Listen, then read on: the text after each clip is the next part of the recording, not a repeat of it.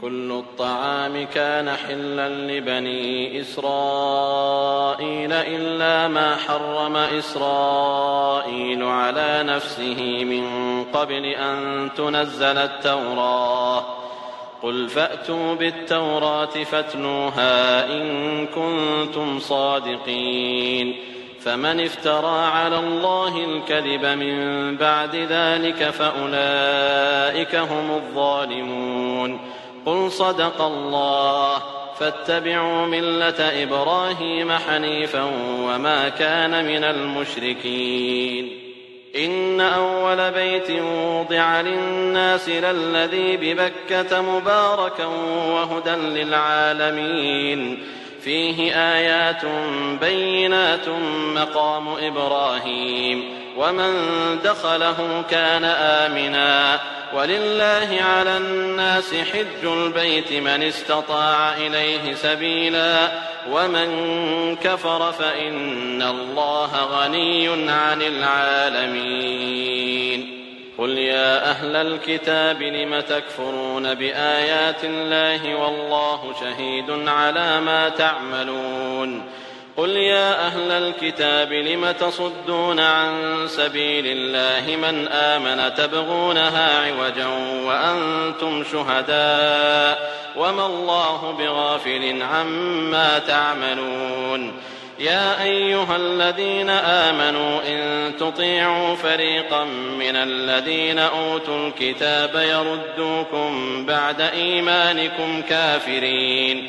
وكيف تكفرون وأنتم تتلى عليكم آيات الله وفيكم رسوله ومن يعتصم بالله فقد هدي إلى صراط مستقيم يا أيها الذين آمنوا اتقوا الله حق تقاته ولا تموتن إلا وأنتم مسلمون واعتصموا بحبل الله جميعا ولا تفرقوا واذكروا نعمة الله عليكم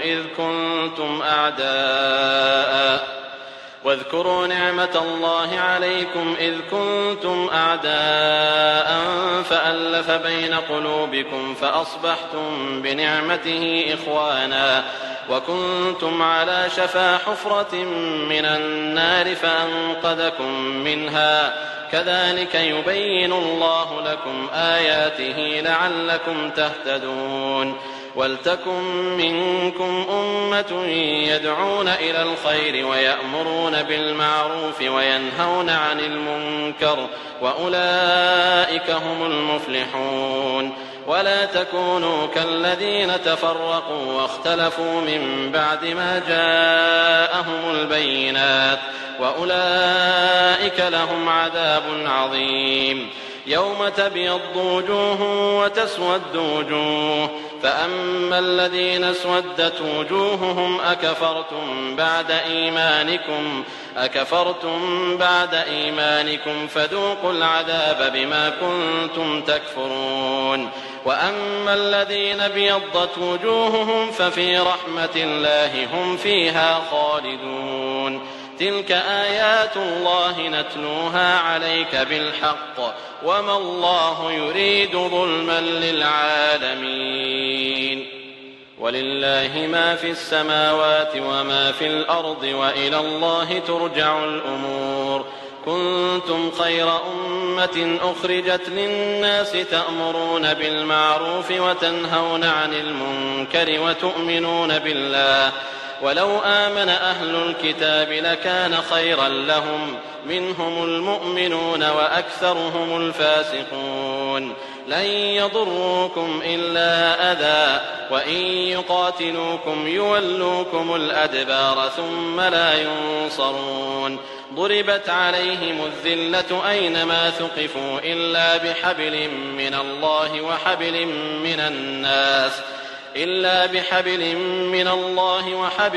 من الناس وباءوا بغضب من الله وضربت عليهم المسكنة ذلك بأنهم كانوا يكفرون بآيات الله ويقتلون الأنبياء بغير حق ذلك بما عصوا وكانوا يعتدون